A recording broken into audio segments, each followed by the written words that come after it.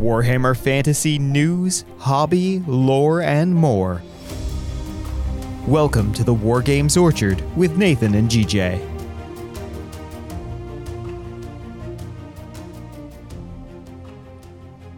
Down in the jungle where nobody goes, there's a great big Stegadon trampling its foes.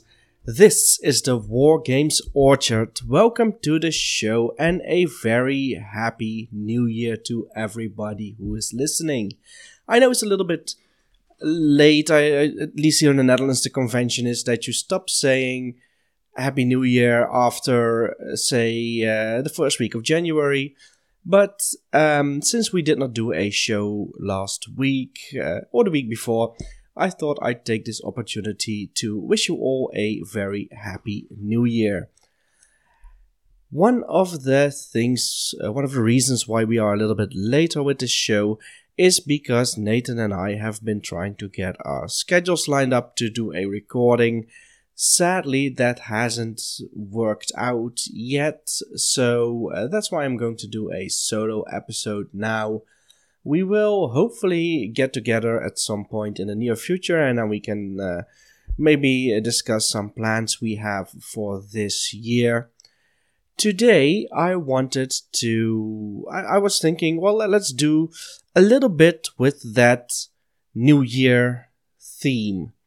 And I was thinking, what can I do with this? Because I also want to do a deep dive, and the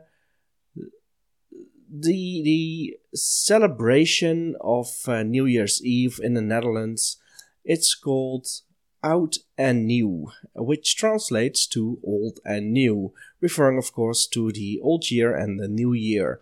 And this basically includes New Year's Eve, but also New Year's Day. So that whole December 31st, basically starting probably on the December 31st, the day itself, and continuing well into the early hours of January 1st. That's all taken together as Old and New. Now, in Warhammer, we also have something that's both old and new. And I was thinking we have the race of the Lizardmen, who were the first ones that were made by the old ones. However, the Lizardmen, even though they were the first, they still managed to live in what is called the New World, because, well, that's been discovered later, of course. So, old and new, the old ones, the spawns of the old ones, and the new world coming together in the Lizardmen. And from there, it was only a short leap to think about what unit I wanted to discuss with you today, which is the Stegadon. Now, ever since I was a little boy, I have been fascinated with dinosaurs. When I was young, I had a lot of books about dinosaurs, a lot of those plastic toy dinosaurs. It was in my youth, when I was about 7 years old, that Jurassic Park came out, and I'm talking about the first Jurassic Park movie.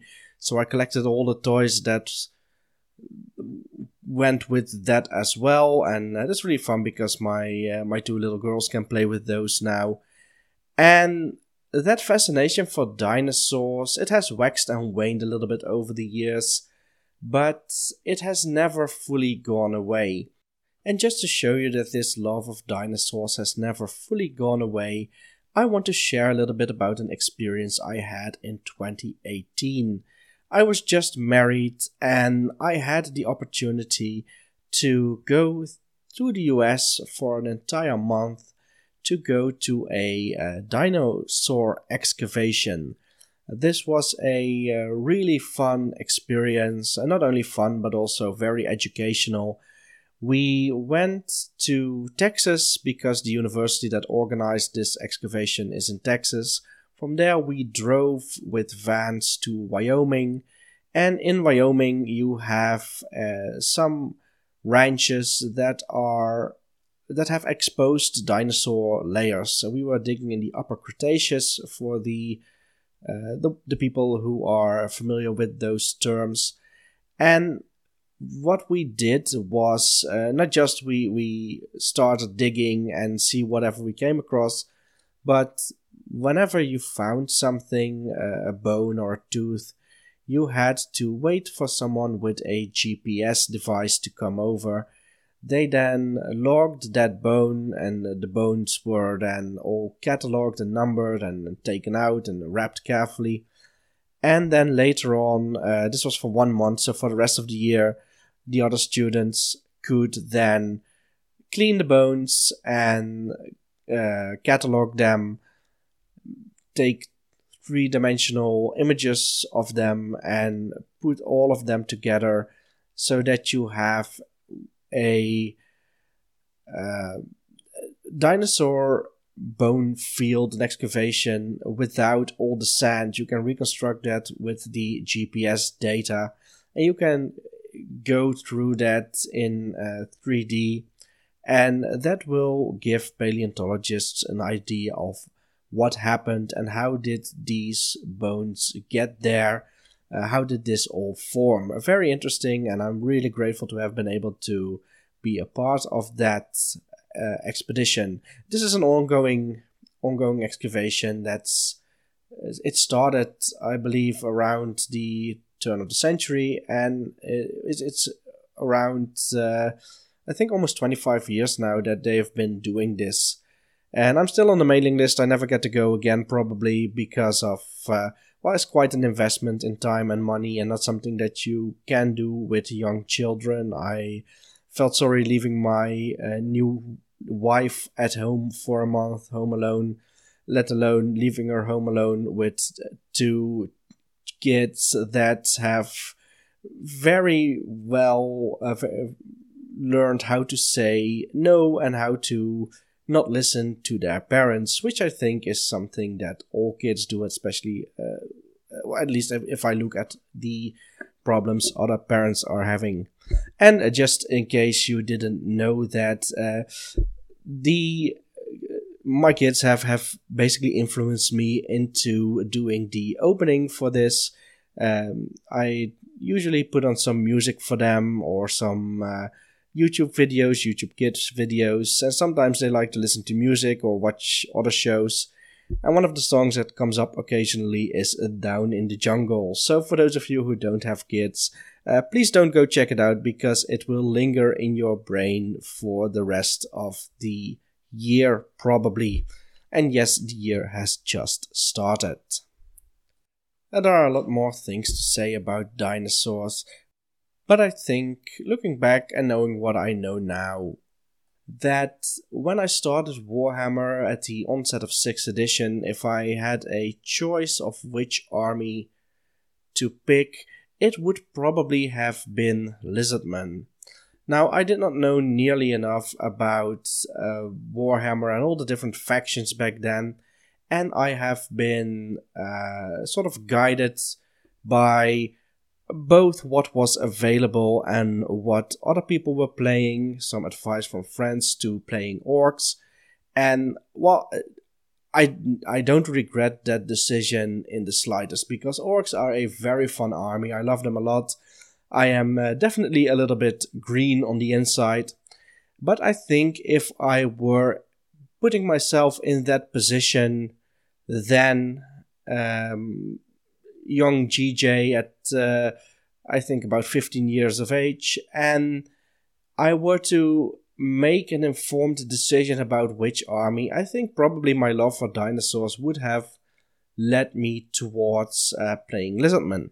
Sadly, Lizardman was already being played by one of my high school friends, so that wasn't an option.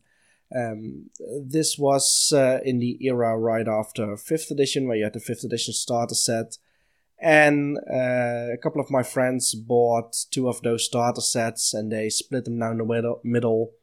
One of them got the Bretonnians, and the other one got the Lizardmen. I have fortunately been able to procure some of those models from back in the day, and not the ones that my friends have. As far as I know, they still have them. Well, I've lost touch with one of them, but the other one I'm certain he still has them because I played them not too long ago. So in the 5th edition starter set, you had the Saurus Warriors and Skinks, and you pitted them against Bretonnian Knights and Peasant Archers. I think this 5th edition starter set is a little bit unique in that those were not fully playable armies. You did not have a general there. Of course, you could easily convert a Bretonnian Knight to be a hero or a general. Not so for the Lizardman, because you do need a Slan in 5th edition to be your general. In the other starter sets, in the 4th edition starter set, you had the cardboard cutouts, and in the later starter sets, you also had the option to make some heroes. 5th edition is also unique in that it does not have a story to go along with it. I know 6th edition also didn't have a story. 7th and 8th edition did have a story. It was even published in a novel, or a novella, I should probably say.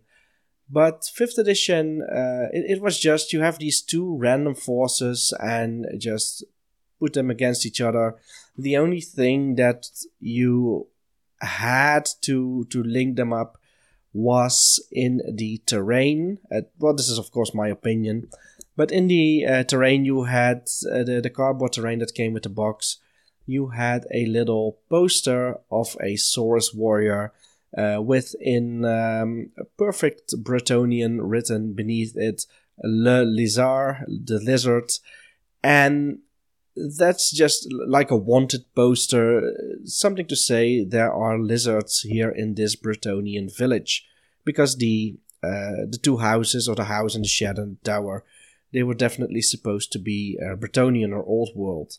So seeing all that as a beginning Warhammer player, and actually my first introductory game was with this 5th edition starter set at a friend of mine on his bedroom floor. We pitted those forces against each other, and I don't even remember which side I picked. Probably the Lizardman, because of the interest in dinosaurs that I also had back then. I do know I won that introductory game, and it was just probably because he let me win. I think that's something that's very common with introductory games, that you let your opponent win, or at least don't exploit their mistakes to make sure that you have a good time. It certainly worked for me, because I then got into Warhammer with Orcs and Goblins, and later Tomb Kings. And much later, I added more armies until I have now all the different armies that are available, except for Chaos Dwarves and Kislev. Those are still on my wish list, and I'm really hoping that with the onset of the Old World, when that ever drops, there are rumors that it will be this year, but the year has just started, so we still don't know when it is. I hope that when the Old World drops, we will get to see some of those models, especially Kislev. We probably know there will be Kislev. Hopefully also Chaos Dwarfs will make a return. And I'm really hoping for the big head Chaos Dwarfs. I like that 5th edition Mesopotamian style much more than the later grimdark, more generic Chaos Dwarf style. So if they don't do that, the route for me will probably have to be 3D prints or something like that. Unless I get very lucky and I am able to score a Chaos Dwarf force for a reasonable amount of money. But I digress, as is so often the case. Let's go to our Stegadon'ts section, but before we do that, let's dive into news and hobby. Not everybody needs a hobby. A hobby's supposed to pass the time, not fill it. I did absolutely nothing, and it was everything that I thought it could be. It's been a couple of weeks since I last shared some hobby progress. I think it might even be almost a month. So I've been doing a lot of stuff. Mostly it's been unleashing my inner beast. I am working to paint most or even all of my beastmen for the Call of the Crown Challenge number 2. I've also been busy with that, but if you want to hear more about that, I'd suggest you visit the Crown of Command podcast community group on Facebook or join the Crown of Command Discord. And I also record some sections once every month that Josh puts into his podcasts to give an update on how the Call of the Crown progress is going. As for me, for the last month, I painted... let me think, what did I paint again? I painted a lot of Ungor. I made Ungor Fourhorn, who doesn't have an official miniature. He is what you had in 7th edition, I think also in 8th edition, you had some heroes that you could buy, but they were only as part of an upgrade for a unit. So for the Beastman, for instance, you could get Ungor Fourhorn as an upgrade for a unit of Ungors. And in the same way, you could get Goros Warhoof as an upgrade for a unit of Centagors. So these characters could not be on their own, but you could buy them as part of a unit. And what's fun is that they also came from your unit allotment, and they don't take up extra slots in 7th edition or hero or lord percentages in 8th edition. So I made Ungor Fourhorn. I made him from a regular plastic Ungor, tried to be as close to the lore and the book art as I could with the materials I have at hand. I painted up a unit of 20 Ungors with hand weapon and shield, another 10 Ungor raiders with bows, and I did a Cygor and a Gorgon.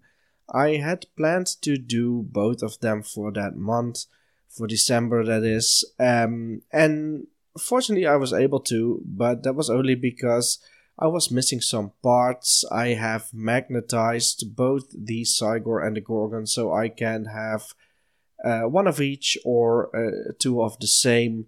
I can just take off the arms and put other arms on, and same with the head and the weapon options, stuff like that.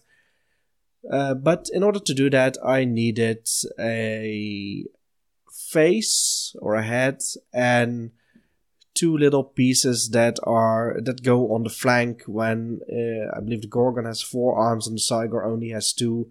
So you have to put 2 pieces of flesh in the sides, and those 2 pieces plus the head I did not have a spare one of.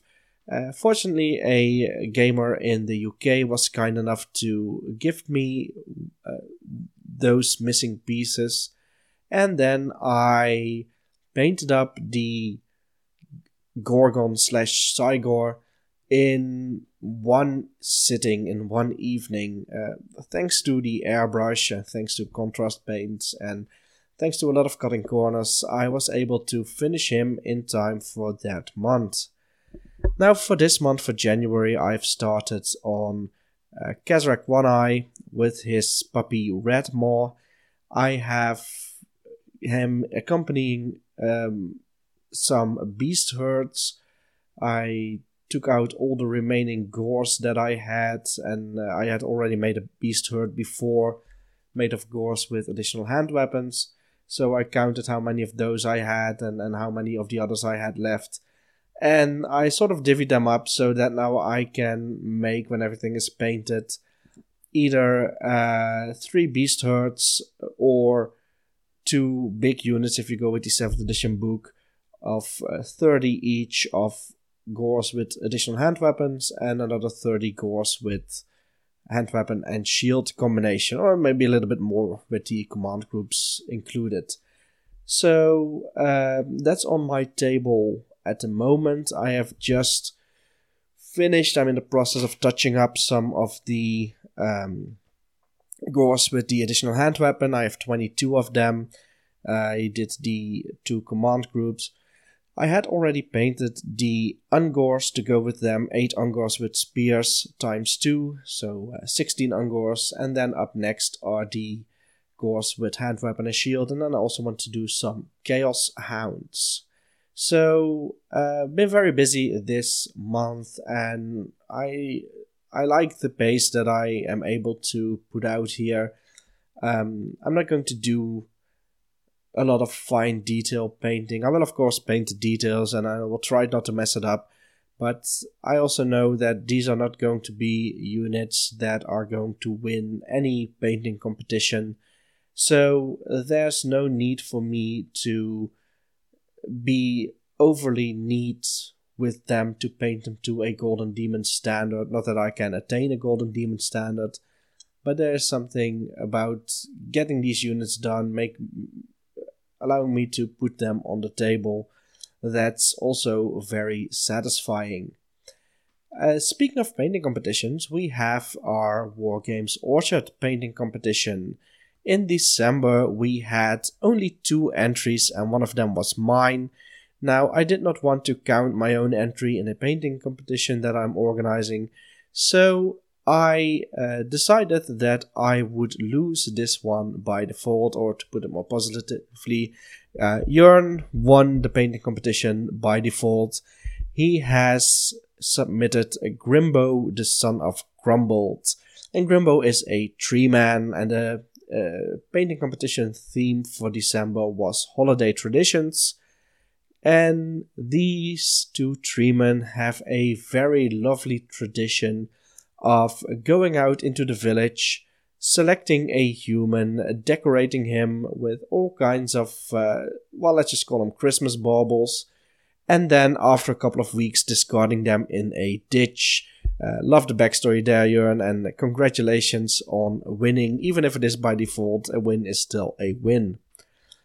And if you also want to participate in our painting competition, you can, because we have a new challenge, a new competition for January, and this is all about the January blues. You can, of course, make it as silly or serious as you want. I will try to stay to my theme of zombie pirates for the December entry. I painted up a cannon called Ebenezer after the Christmas Carol, and the cannon was crewed by 3 zombies. The zombie of, I don't remember which names I gave them, but basically the zombie of Christmas Present and Christmas Past and Christmas Future. But then with names to do with canon. So Christmas Past was, I used the Empire term for that as well, the Midwinter Feast. But let's just call it Christmas. Christmas Past was Christmas Blast because of the cannon blasting, and Future became Fuse, and Present was, presents of course, because each cannonball is a little present unto itself. Well, that's just an example of what you can do to make this silly. The sillier the better, I would say. And I am looking forward to all your entries for this new challenge. Now, something we don't do too often is that we have a shout out on what's going on the Wargames Orchard Facebook group. Which is a bit of a shame, because we have some very nice things going on there. And one of the things I want to mention is that we have I believe she's a rather new member, Olivia. And Olivia is very busy, just like me, painting up a Beastman army. I think hers is of a much higher quality than mine. She posts the pictures on the group, and they are really inspiring. We also have some other people just sharing their work. We have Carl Burks, for example, painting up a couple of miniatures from I think these are Oldhammer miniatures, but I'm not sure. There might even be non-GW. 2 guys he's using as Empire Wizards. I've seen Jesse, who is very busy making some dwarf scenery. He's in the process of building a dwarf castle and a dwarf brewery, sending me some lovely pictures of that. And let's see, there was also someone, but I am terrible at names. I think it's Thomas, but I'm not sure, who is, Thomas Wood, who occasionally posts some Chaos Dwarf pictures of the stuff that he is working on.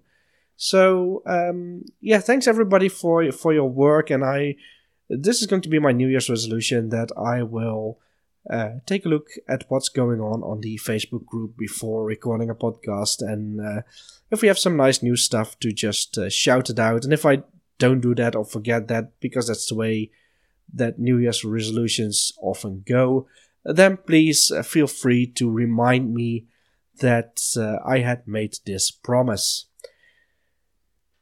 Speaking of promises and pledges and stuff like that, I completely forgot to mention that I have also been working on some ogres. As part of the Call of the Crown challenge, I wanted to do, not only have I set myself the goal of doing around 7,500 points of Beastmen, I also wanted to do 1,000 points of ogres. And I wanted to do that in the most economic way possible, which is Greaser's Goldtooth. And, well, no, it's not the most economic way, because I could also add in Scrag the Slaughterer and then be done with it. But I did Greaser's Goldtooth, and I wanted to do all the different man-eaters, the different sculpts. Sadly, I have them all in Finecast, but, well, apart from being a pain in the butt to work with, the painting of it is not so bad. So once you're done building them, then the rest proceeds as normal. So for December, I painted up the Arabian Man-Eater, I think it was. Oh no, that was the one before, the Ninja Man-Eater. That's the one. So you have the one in rags. Well, everybody knows what a ninja is. Why am I describing a ninja? So the Ninja Man-Eater for December, and for January I did the Paymaster Man-Eater. I actually started him, I think, on New Year's Eve. I had a couple of hours to paint on the last day of the year, and then I finished him not too long after New Year. So he's officially the first miniature I painted in 2023. I am also someone who likes to keep track of all the miniatures that I've painted over the year. And now I'm saying this off the top of my head, but I think in 2022 I painted a total of 374 miniatures, which is almost double what I did the year before. And the year before that, well, I am not really counting that, because then I was suffering greatly from COVID and stuff like that. So I didn't have much time or energy to paint then. I'm glad to say that has finally cleared up, and that I can be back to my hobbies. And I think also the use of contrast paints has greatly increased my output. If you're a bit lazy like I am, and you don't care too much about getting stuff to a standard beyond putting it on the tabletop, then I think that is great. But yeah, you do see the difference of just a single layer of contrast paint, which is what I usually do to get these Beastmen done. Or if you highlight it up from a base coat or do stuff like that. There's a bit of a difference there, and I don't think you will see it from 3 feet away on the tabletop, but if you look at the miniatures up close, then, well, maybe you should just not look at them too closely, just from a distance, admire them from a distance. I think that would be the best for my miniatures, at least.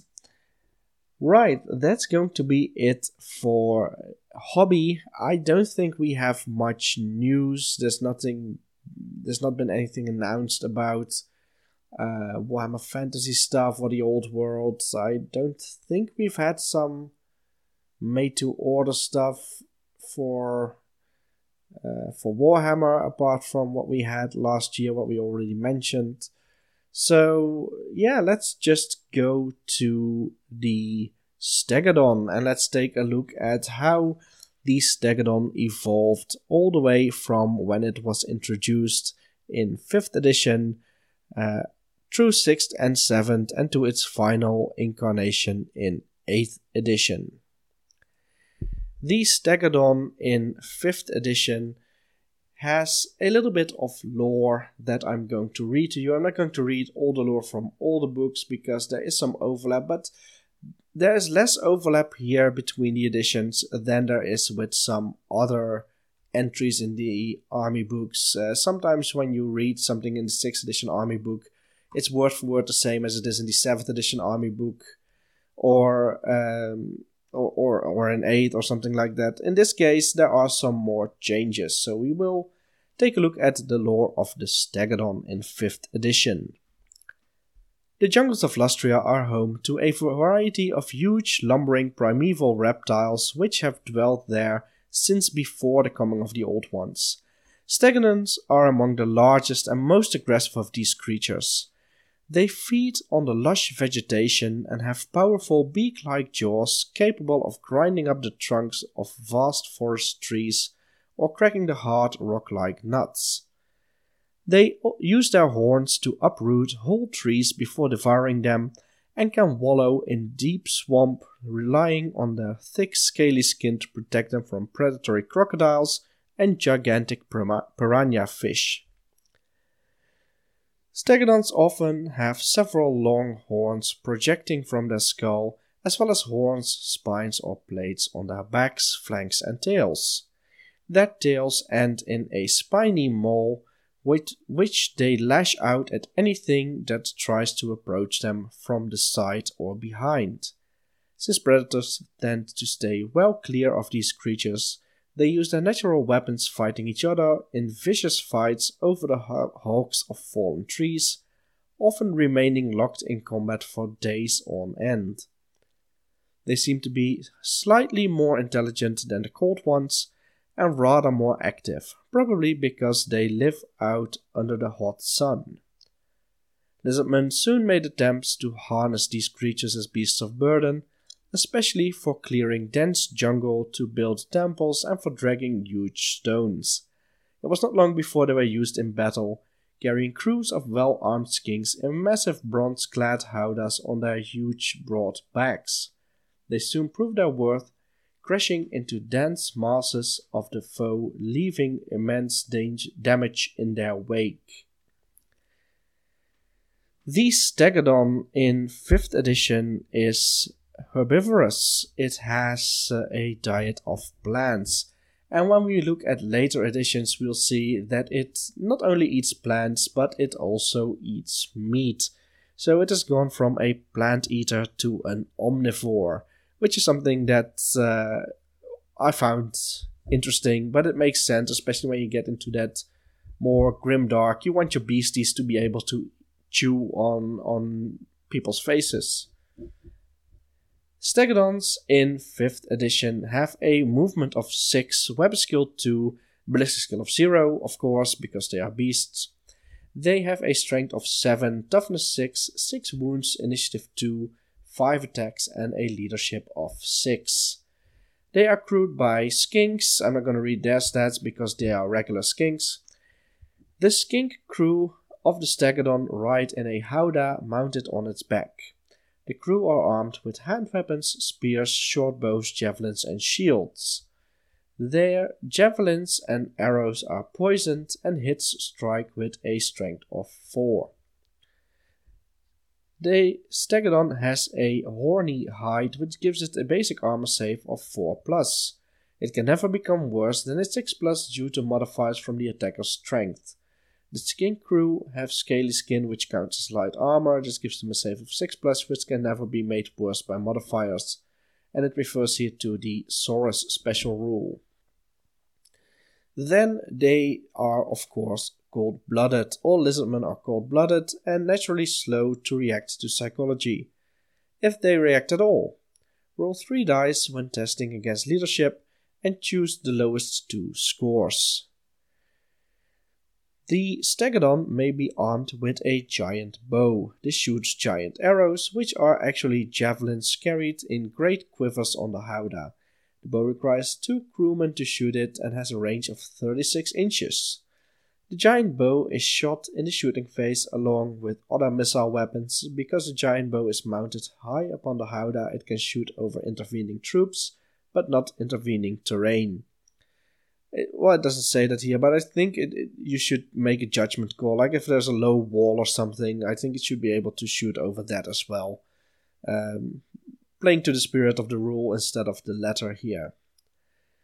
Apart from that, it needs a clear line of sight to the target, and you roll to hit with the Crew's Ballistic skill, which is 3 in the case of the Skinks. If you score a hit, resolve damage at the full strength of 5, and then it works as a bolt thrower. It penetrates with a strength of 4 and then 3 and, -1 for each strength for each rank. A model damaged by the giant bow suffers D3 wounds. The arrow is not as powerful as a bolt from a bolt thrower, so armor saving throws are allowed and are modified for strength of the hit as normal. The Stegadon has impact hits. In hand-to-hand combat, the Stegadon has 3 types of attacks. Attacks from the crew, attacks from the beast itself, and impact hits caused by the creature's horny spikes. When the Stegadon charges, it automatically causes D6 strength 5 hits from its horny spikes. These impact hits are inflicted first before any from either side in combat, in the same way as impact hits from chariots. And you don't have to roll to hit, which is basically the same way as it works for chariots. There are some rules for shooting at the crew, and for hand-to-hand combat at the crew you have to roll on a d6, also the same as with chariots. If you roll for shooting a 1 to 2, you hit the howdah and the hit is disregarded. On a 3 to 5, you hit the Stegadon and you have to resolve it against a toughness of 6. And if you hit it on a 6, then a skink will probably die because they only have a toughness of 2. In hand-to-hand combat, the table is 1 on the howdah, 2 to 4 on the Stegadon, and 5 to 6 on the skink crew. If all the crew in the howdah are slain, refer to the monster reaction table in the Warhammer rulebook to see what the Stegadon does. And the Stegadon causes fear as described in the Warhammer rulebook. Now in 5th edition, a Stegadon would come out of your... you might expect your monster allotment, but it comes out of your unit allotment. And the Stegadon is... let's see, where is it in the book? I just had it. There we go. A Stegadon and 4 Skinks are 225 points. And you can have additional Skinks for 6 points per Skink. Now what is interesting here is that there is no upper limit as to the number of Skinks. And I believe back in 5th edition there were some Lizardman players exploiting this rule. This is not something that I have been in contact with. There was sort of like a general agreement that you could not fit more Skinks onto the Stegadon than you could actually glue on there. There are some people who have been able to make like a platform or something on it to give it more Skinks. You could basically just pay all the points you want and add a whole stack of Skinks on there if you use the rules as written. Your Stegadon has a few options here. You can have a magic standard attached to the howdah, and in 5th edition you have to remember that magic standards you chose magic items by slots and not by points value, so there's no maximum points value here. And I believe one of the things that was often done was the Jaguar standard, which, if I recall correctly, allows your Stegadon to move a bit more. I believe an extra d6 inches or something like that. I should have looked this up, but I believe that was one of those combinations where you had basically your Stegadon rocketing over the battlefield and slamming into everything before your opponent had the time to react, something like that. And the Stegadon can have the giant bow, which costs 20 points. So if you have the Stegadon with the bow, it comes also with 2 Skinks. So the model of the Stegadon in 5th edition has 6 Skinks in the howdah. 2 of them are working the bow, and the rest are just standing there with all their different weapons and shields and stuff like that.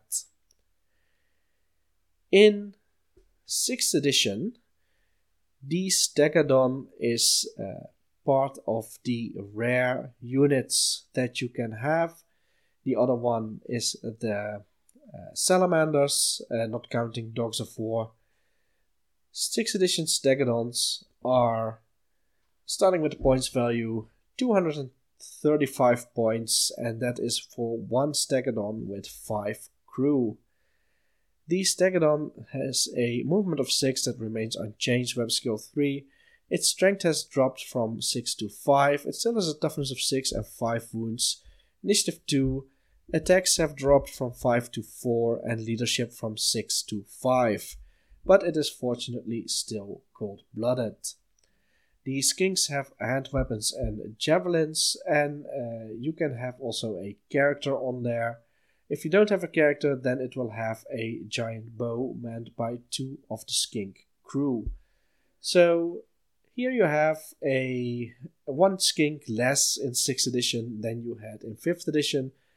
I think it wouldn't be much of a problem if you used the 5th edition model in 6th edition, especially in early 6th edition, and still had 6 Skinks on there. You just basically counted it as being a beast with 5 crew, even though there was 6 on there. Stegadon'ts in 6th edition, like I said, their lore doesn't change too much. There's some things worded a bit differently. They eat now the flesh of any creature foolish enough to get in their way, which is, I think, a fun addition. They still have, the description is still basically the same. They have horns, they uproot trees. Disputes between rival male Stegadon'ts can be heard for miles around, their roars reverberating through the jungle as the massive beasts fight. Some extra additions here to what it was. In this edition, the Stegadon has the following rules.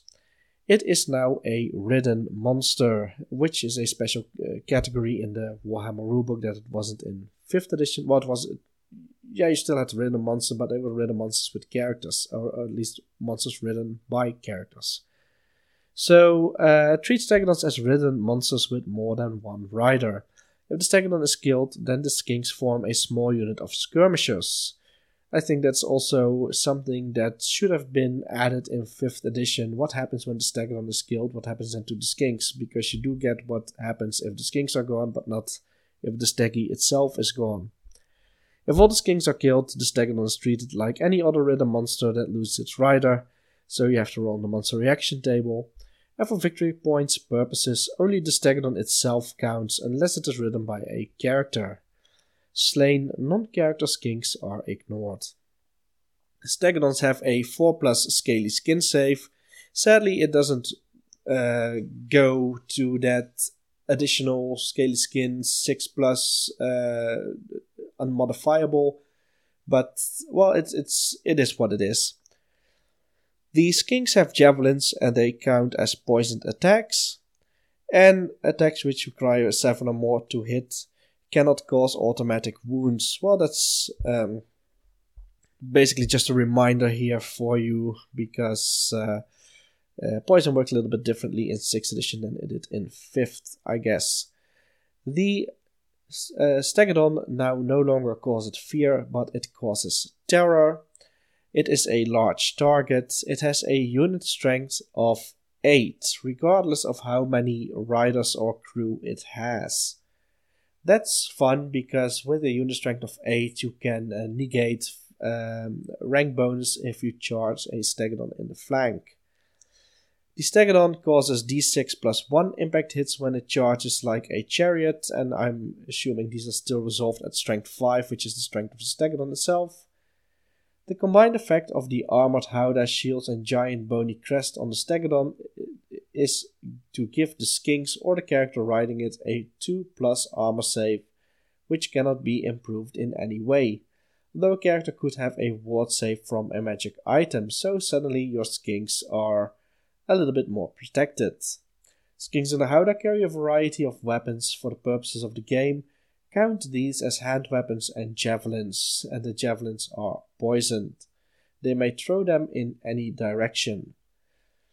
Many Stegadons are taken to battle with a giant bow mounted on their back. The giant bow is fired with the Skinks ballistic skill. It doesn't say here at this point in the profile, but I believe that Skinks still have a ballistic skill of 3. Let's check here real quick.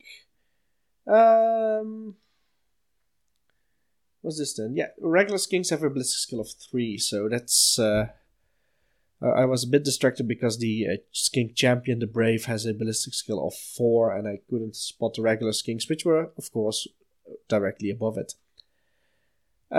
So Giant Bow, ballistic skill 3, strength 5, d3 wounds, and it can penetrate ranks in the same manner as a bolt thrower. That's still the same from 5th edition. The Giant's Bow may shoot over normal size users and in opposing terrain. It doesn't say here that the Giant Bow negates armor save, or if it doesn't. And I think in 6th edition, bolt throwers did not allow for armor save, but don't quote me on that, I'd have to look that up.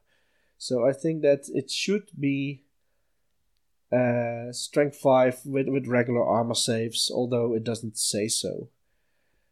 Stegadon'ts are stubborn, so that means that they always roll on their unmodified leadership, which is 5, and I believe for the Skinks it might be something similar.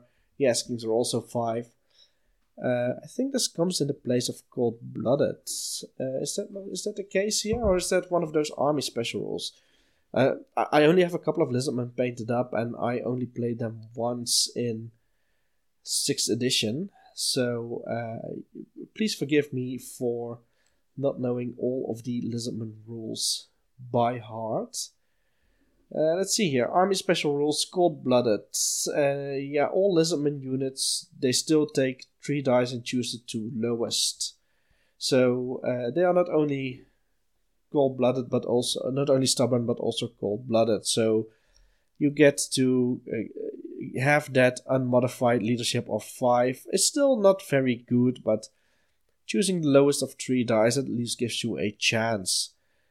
And Stegadon'ts are immune to panic. The towering Stegadon'ts pay no attention to things that might frighten other creatures, plowing on towards the enemy without thought or care of what happens around it. Stegadon'ts and any riders are immune to panic. Ignorance is bliss, is it not? You can have the Stegadon, like I said, as a rare unit. It has all the rules that I just mentioned, but you can also have the Stegadon as a mount for your lord. No, not for your lord, because there are no Skink lords in this edition. There are Skink heroes, Skink chiefs, and Skink chiefs may ride a Stegadon chosen as normal from the rare units section of the army list at the point cost shown there, replacing all the crew. So you pay 55 points for your Skink chief, you might give him some weapons, and then for 235 points it replaces all the crew. You don't get the giant bow anymore, but you do get a single Skink on a Stegadon. Now there's of course also a special character that does basically the same thing, Mazdamundi. Was it Mazdamundi? I think so, who rides a Stegadon. What I sometimes do is include special characters in these episodes, but since we are already running a bit longer because of my long-winded introduction, and because Mazdamundi only appears in some of the editions, I decided that we are going to save him for Maybe when we talk about the slan or something like that. So let's move on to the next edition, which is 7th. In 7th edition, Stegadon'ts get a little bit more lore. And the lore in 7th edition and in 8th edition, as is often the case, sort of overlap. So I'm not going to read it here, but I will read out the lore in 8th edition. Stegadon'ts are now split into 2 different categories. You have the regular Stegadon'ts and you have the Stegadon Ancients, or Ancient Stegadon'ts as they are called here. Stegadon'ts and Stegadon Ancients, they have similar stats. The Stegadon has a movement of 6, web skill 3, strength of 5, toughness 6, 5 wounds, initiative 2, 4 attacks and a leadership of 6. I believe it remains unchanged from what it was in 6th edition. And the Ancient Stegadon has 1 point of strength more, and it has 1 initiative and 1 attack less. The Stegadons have the following special rules. They are cold-blooded, stubborn, they cause terror, they are a large target, they cause d6 plus 1 impact hits. That's all the same as it was in 6th edition. They are immune to psychology, which is even better than the immune to panic. And the Stegadon itself has a 4+ scaly skin.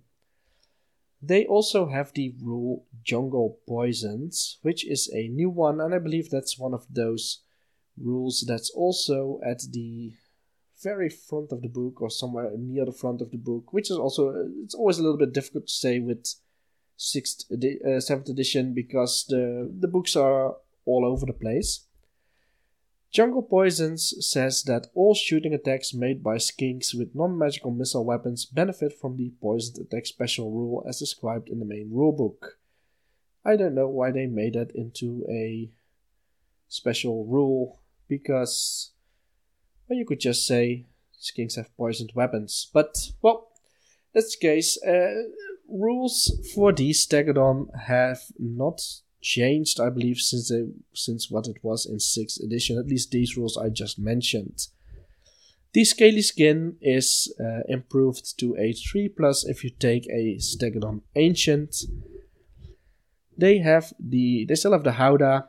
Stegadons may carry 1 giant bow into battle. Ancient Stegadons carry 2 giant blowpipes. Howdah weapons can be fired even if the beast moves, but not if it marches.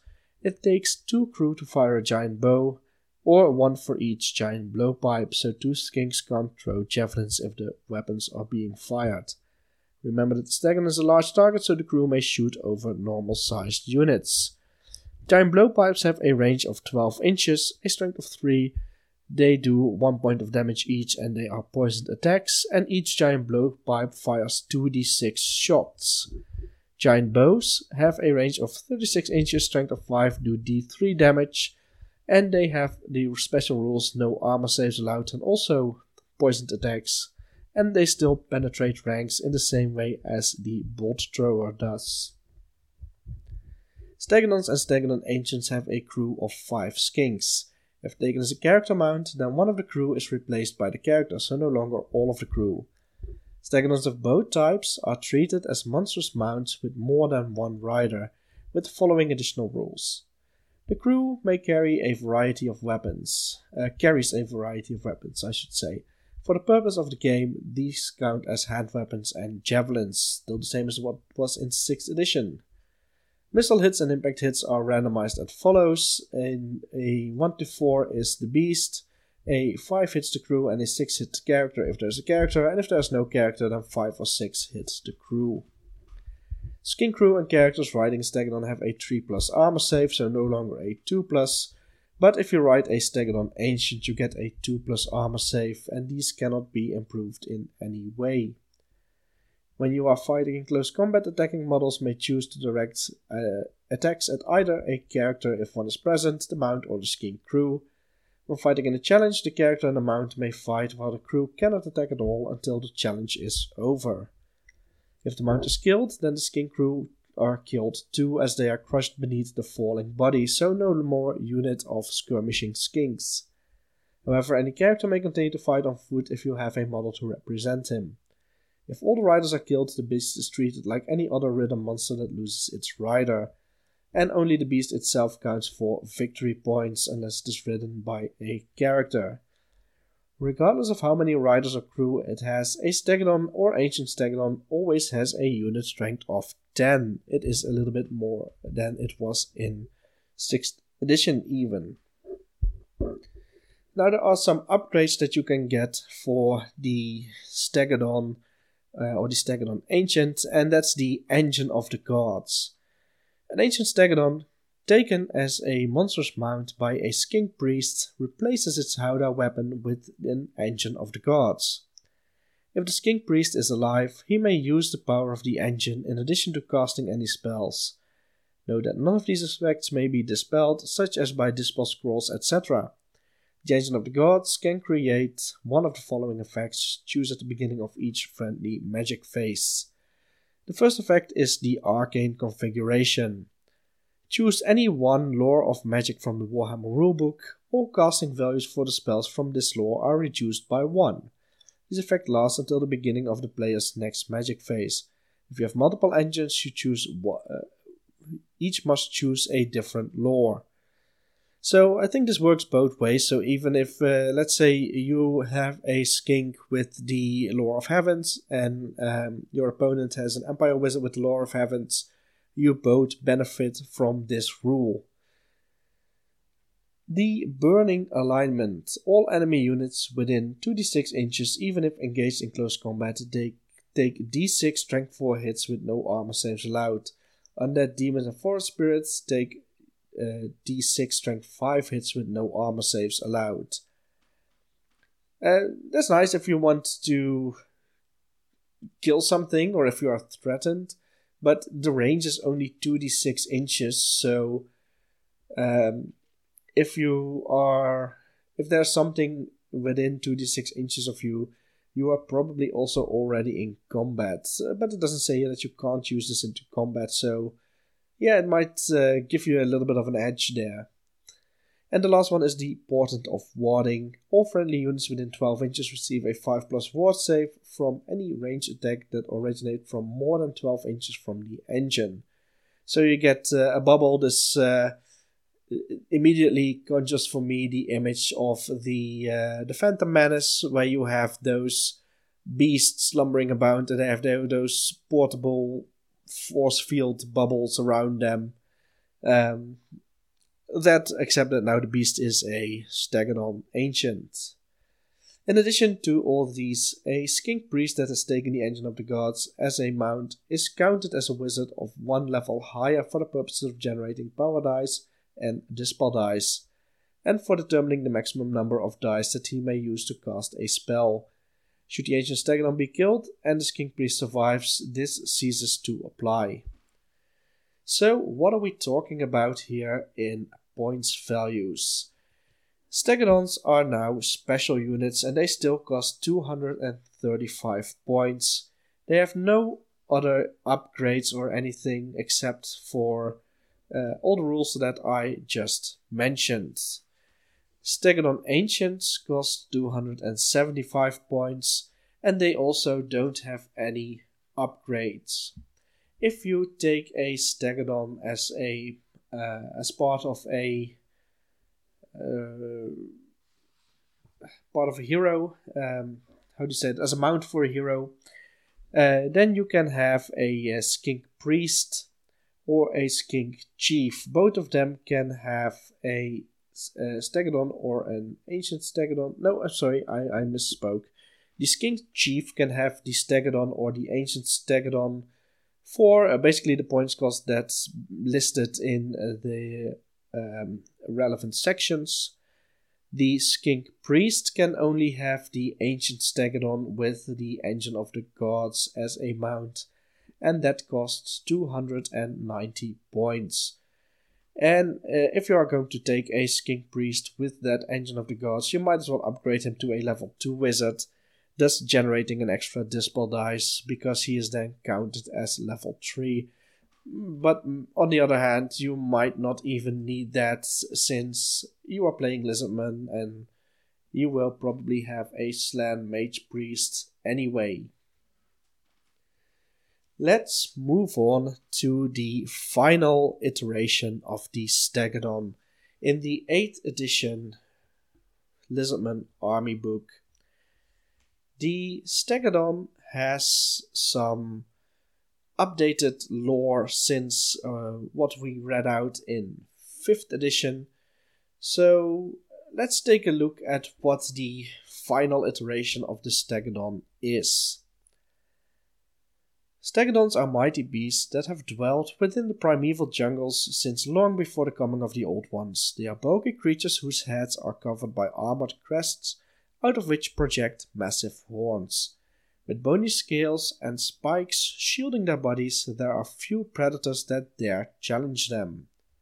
Stegadon'ts will feed upon almost anything they come across, devouring the lush vegetation or flesh of any creature foolish enough to get in their way. It takes great quantities of food to sustain such behemoths, and they grow so large and heavy that their footsteps have been known to split stone. Territorial and highly aggressive, Stegadon'ts will charge any creature that intrudes upon their habitat. Other creatures stay well clear of these herds, for fear of being trampled or gored. Even the Lustrian jungle appears to part for their formidable girth. Trees are smashed to splinters or swatted aside as the Stegadon stomps through even the densest foliage. It is said that the only beast in all of Lustria that can make a Stegadon alter its course is the colossal thunder lizard, although a bull Stegadon sufficiently riled might well offer challenge, and its fury may even drive the enemy off.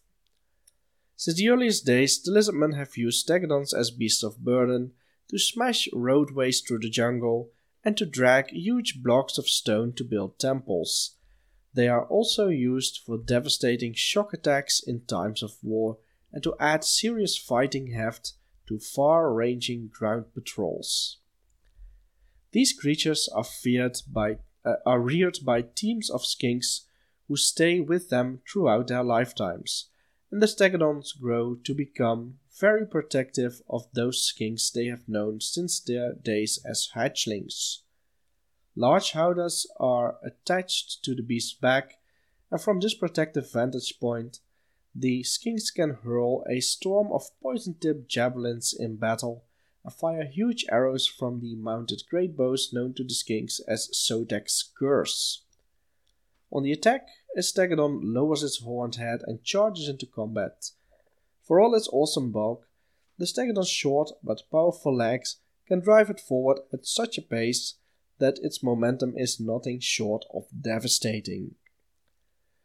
Foes not slain outright by the impacts of its charge are crushed to bloody pulps by its sheer bulk or speared upon the ends of one of the Stegadon's imposing spikes.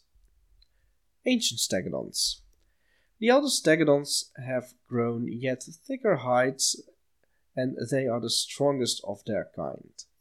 Over the ages, some of their fiery temper has cooled, and as they often outlive their skin crews, they gradually become more accepting of new handlers. Each new team honors their beast, and the elder Stegadon'ts are widely venerated. Many crews will hammer bronze or gold plates covered with glyphs into their gnarled hide, more to mark the beast's status than to provide additional protection. Likewise, on the eldest of beasts, reinforced masks are set over the creature's head crest, and ornamental bracelets or sharp metal tips are commonly seen to cover its horns. Ancient Stegadon'ts frequently carry fearsome blowpipes in their fighting howdahs. Each fires a cluster of darts that separates in flight to create a hail of poisoned death. It is for good reason that Skinks name these fearsome weapons Sodek's Sting. The most revered of ancient Stegadon'ts are judged to have sufficient strength and the right temperament to carry the archaic artifacts known as the Engine of the Gods. If the lizardman had ever had the knowledge of how these ancient wonders worked, They lost it long ago. However, they do know how to activate them. When the glyphs are touched in the right order, the device thrums with arcane energies. The engine of the gods has mysterious powers that can protect nearby lizardmen or send rays to smite their foes. Even the winds of magic can be better siphoned to aid the casting of spells in the presence of such potent apparatus. Only a handful of engines exist, and they are hidden away in temple vaults and only rarely brought forth. They often serve as war mounts for skink priests of great importance and are used to anchor a battle line. The first to utilize the engines of the gods was Tehenhauin, the prophet of Sotek. At the height of the siege of Quetzar, Tehenhauin led his disciples into the surrounding jungle. They returned 3 years later, the entire group riding upon ancient Stegadon'ts that bore engines of the gods, and used them to destroy the Red Men. Since that time, the engines of the gods have been brought forth only when they are needed most, for each is an instrument of the Old One's powers, and the loss of a single one might irredeemably jeopardize the great plan of the Lizardmen's long-gone creator gods. What always strikes me in these descriptions is that the stakes are always a little bit higher than they are in the actual game itself. So, here the engines of the gods are described as something that you would only bring to a battle in the utmost time of need. So only when you say play a very desperate last stand of raiders coming to a Lizardman temple city, or if you are in a very large battle, say 10,000 points aside, you might expect, based on the lore here, to have one of these engines of the gods, but the way that you can get them and of what they do, you will probably see them a lot more often. And the same is true for the way that the Stegadon'ts are described here, as they might even occasionally challenge a Thunder Lizard and even win the battle. What is a Thunder Lizard? For those of you who don't know, there was an article about this in White Dwarf. It's basically a model dinosaur, one of those plastic toy models that my kids are playing with, and you put it on a large base and you surround it by skinks, and you have a slan hovering there to control it. That's a Thunder Lizard. It has its own rules. It might be nice to look into that at some point. I believe it was also in the Chronicles or Annual, one of those early 2000 supplementary books. The Thunder Lizards are basically something, if you put it on the table, as far as I know, there is not really anything your opponent can do against it. If you come across a Thunder Lizard in your Warhammer battles, then it's not a question of will you lose, but it is a question of how soon will you lose. So this is just me talking from memory. I've never played with or against one of those. I would like to make one at some point, just because it would be nice to take one of those dinosaur models and make it into a Warhammer terrain piece, or maybe not even a terrain piece, but a Warhammer unit. Although probably it will be one of those days projects. You know what I mean? You get the materials, and you get maybe an extra slan or some extra skinks, and then at some point in the future, maybe, hopefully, you will be able to make a Thunder Lizard. That's going to be one of those things. Going back to the Stegadon. We have the Stegadon stat line from 5th and 6th edition. No, not from 5th edition, but from 6th and 7th edition. That has remained unaltered, except that the leadership has gone back up from 5 to 6. Ancient Stegadon'ts still have 1 extra strength and 1 less initiative and 1 less attack. Initiative 1, 3 attacks. And they also have leadership 6 in this edition. And the skink crews are just your regular skinks, ballistic skill of 3, which is important for the missile weapons. These special rules are cold-blooded, which is something that all the lizardmen have. It still works the same. You roll 3 dice and you take the lowest 2. The Stegadon'ts are immune to psychology. They still have their d6 plus 1 impact hits. They are still a large target. They have a 4 plus scaly skin for the Stegadon only, or a 3 plus scaly skin in the case of the Stegadon Ancient. And they are still stubborn and cause terror. The Howdah crew, they still have their Howdahs, and let's see what it says here. A monster with this rule, with the rule Howdah crew, is ridden by a number of Skink crew. The monster and his Howdah crew have their own characteristics but are treated as a single model. The model always uses the movement characteristics of the monster, and the monster and the Skink crew use their own weapon skills, strength, initiative, and attacks when they attack. Each can attack any opponent that the model is in base contact with. The crew use their own ballistic skill when making shooting attacks. All hits, I should hope that they use their own ballistic skill, because Stegadon'ts have a ballistic skill of 0. Other than that, the crew, I already read that. All hits upon the model are resolved using the monster's toughness, wounds, and save. So what you see here is basically what you get for a chariot. The Skink crew have no movement, no toughness, no wounds, and no leadership for themselves.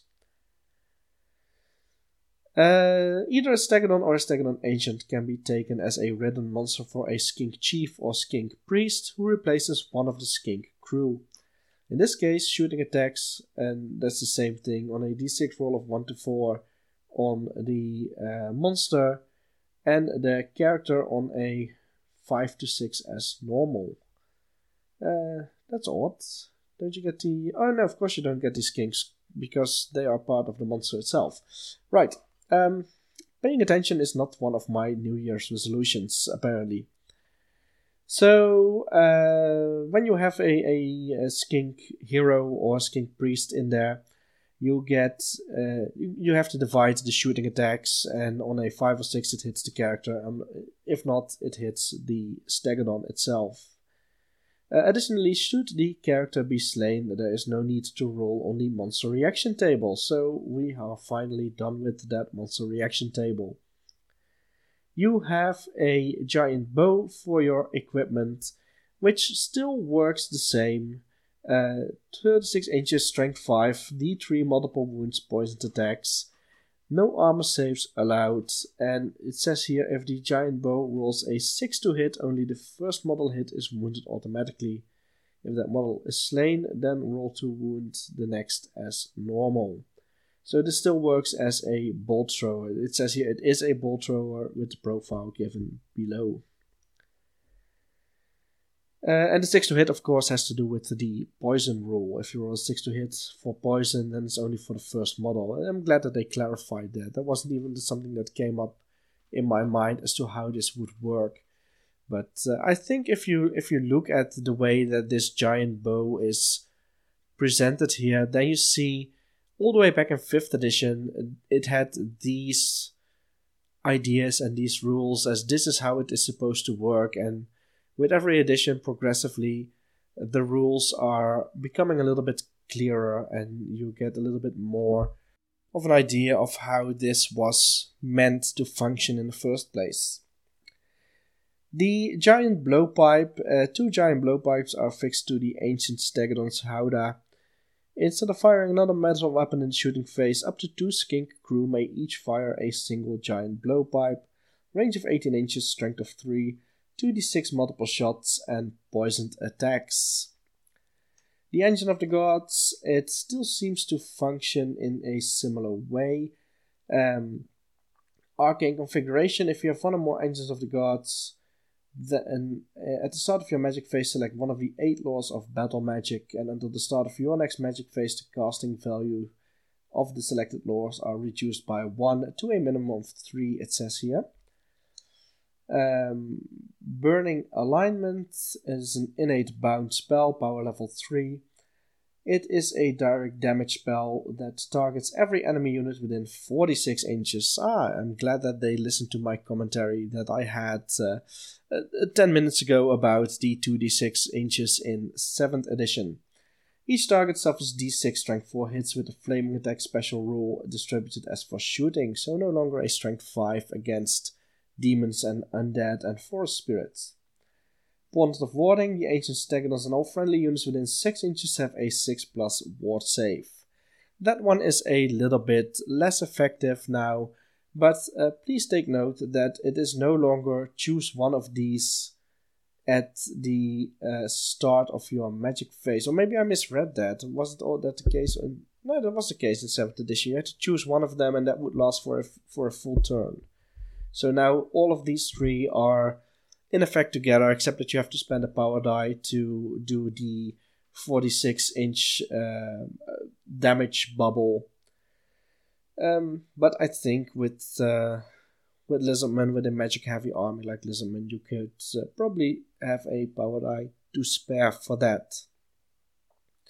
Like more monsters in 8th edition, your Stegadon can have some upgrades. It can have the upgrade Unstoppable Stampede. A model with this upgrade has the Devastating Charge special rule, and it has the upgrade Sharpened Horns, and if you use this one, the impact hits have multiple wounds D3 as a special rule. And Devastating Charge, I had to look this one up myself, means that the model has +1 attack when it charges into combat. Stegadon'ts in 8th edition are, you still get that division between regular Stegadon'ts and Stegadon Ancients or Ancient Stegadon'ts. For some reason I always say Stegadon Ancient, but I don't know why. Maybe it's because it's also a 3-man Ancient. But Ancient Stegadon'ts, I should say, are rare units, and regular Stegadon'ts are special units. A Stegadon has gone down in points to 215, and it can have the Unstoppable Stampede rule for 10 points and the Sharpened Horns rule for 20 points. Stegadon Ancient Stegadon'ts, have gone down in points costs to 230, and it has the Unstoppable Stampede rule for 10 points, the Sharpened Horns for 20 points, and you can take it as a mount for a skink.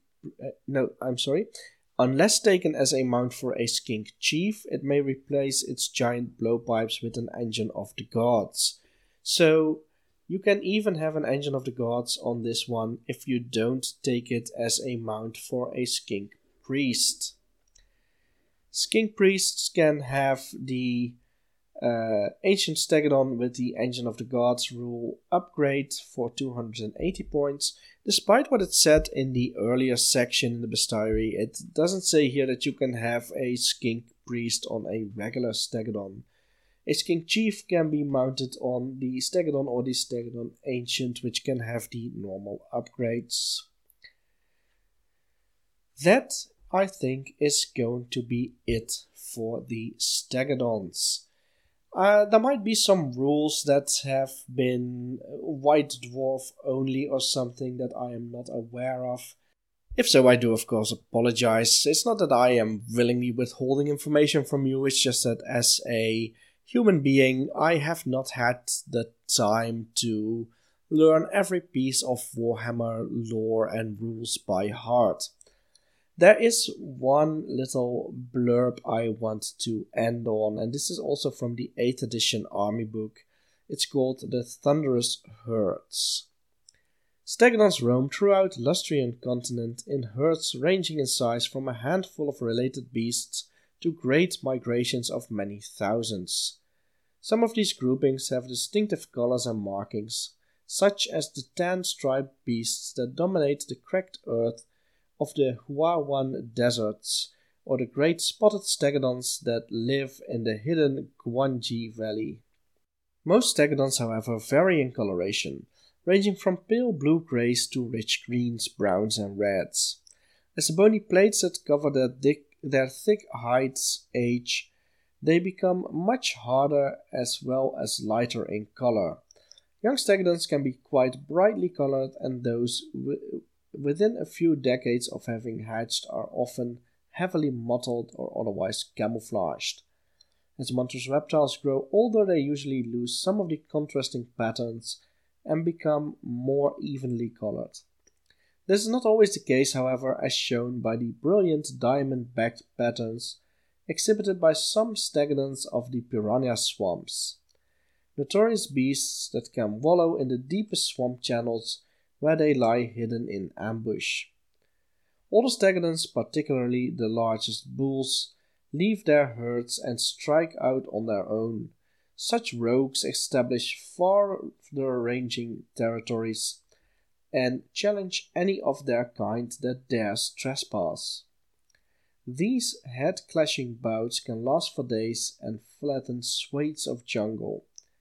It is not unknown for striking and colorful markings to appear on the crests of these elder beasts, signaling that they are the most powerful of their kind.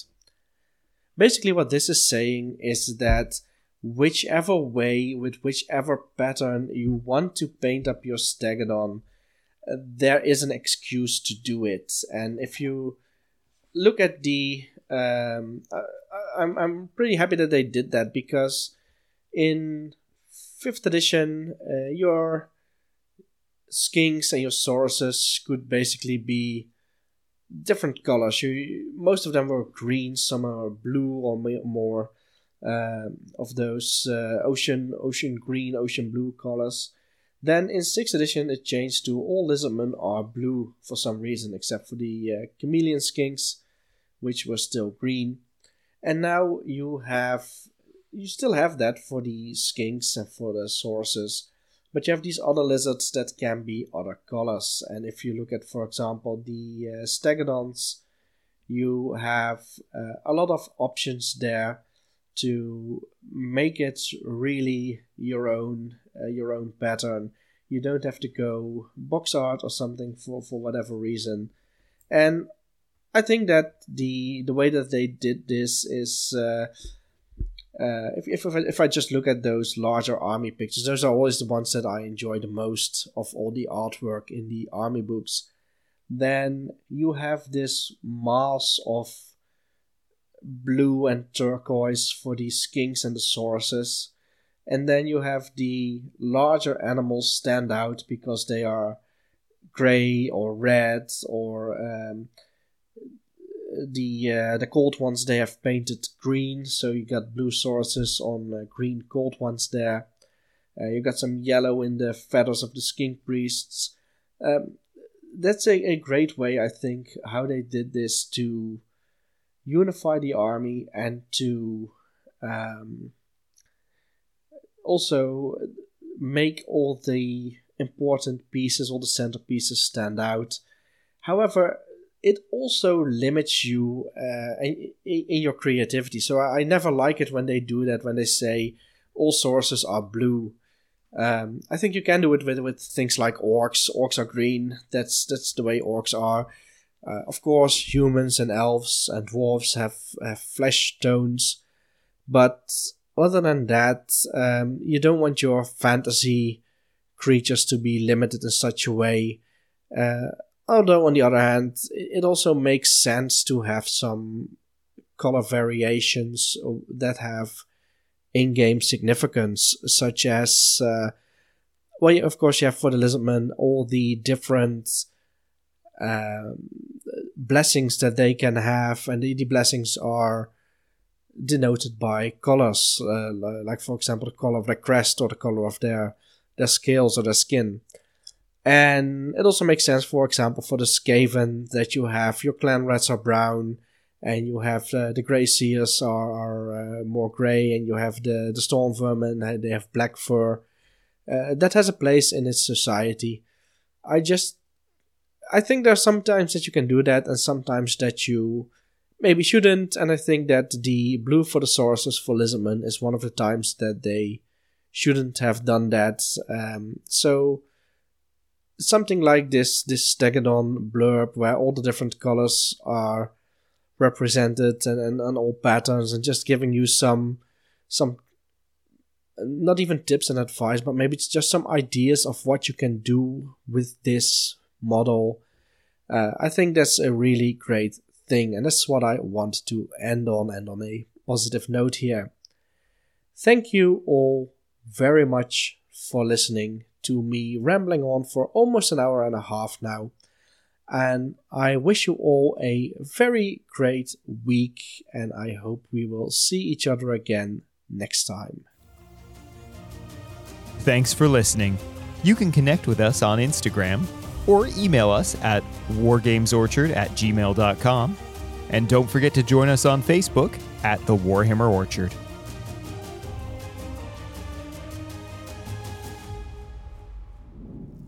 Know ye now, the time of mortals has come to an end.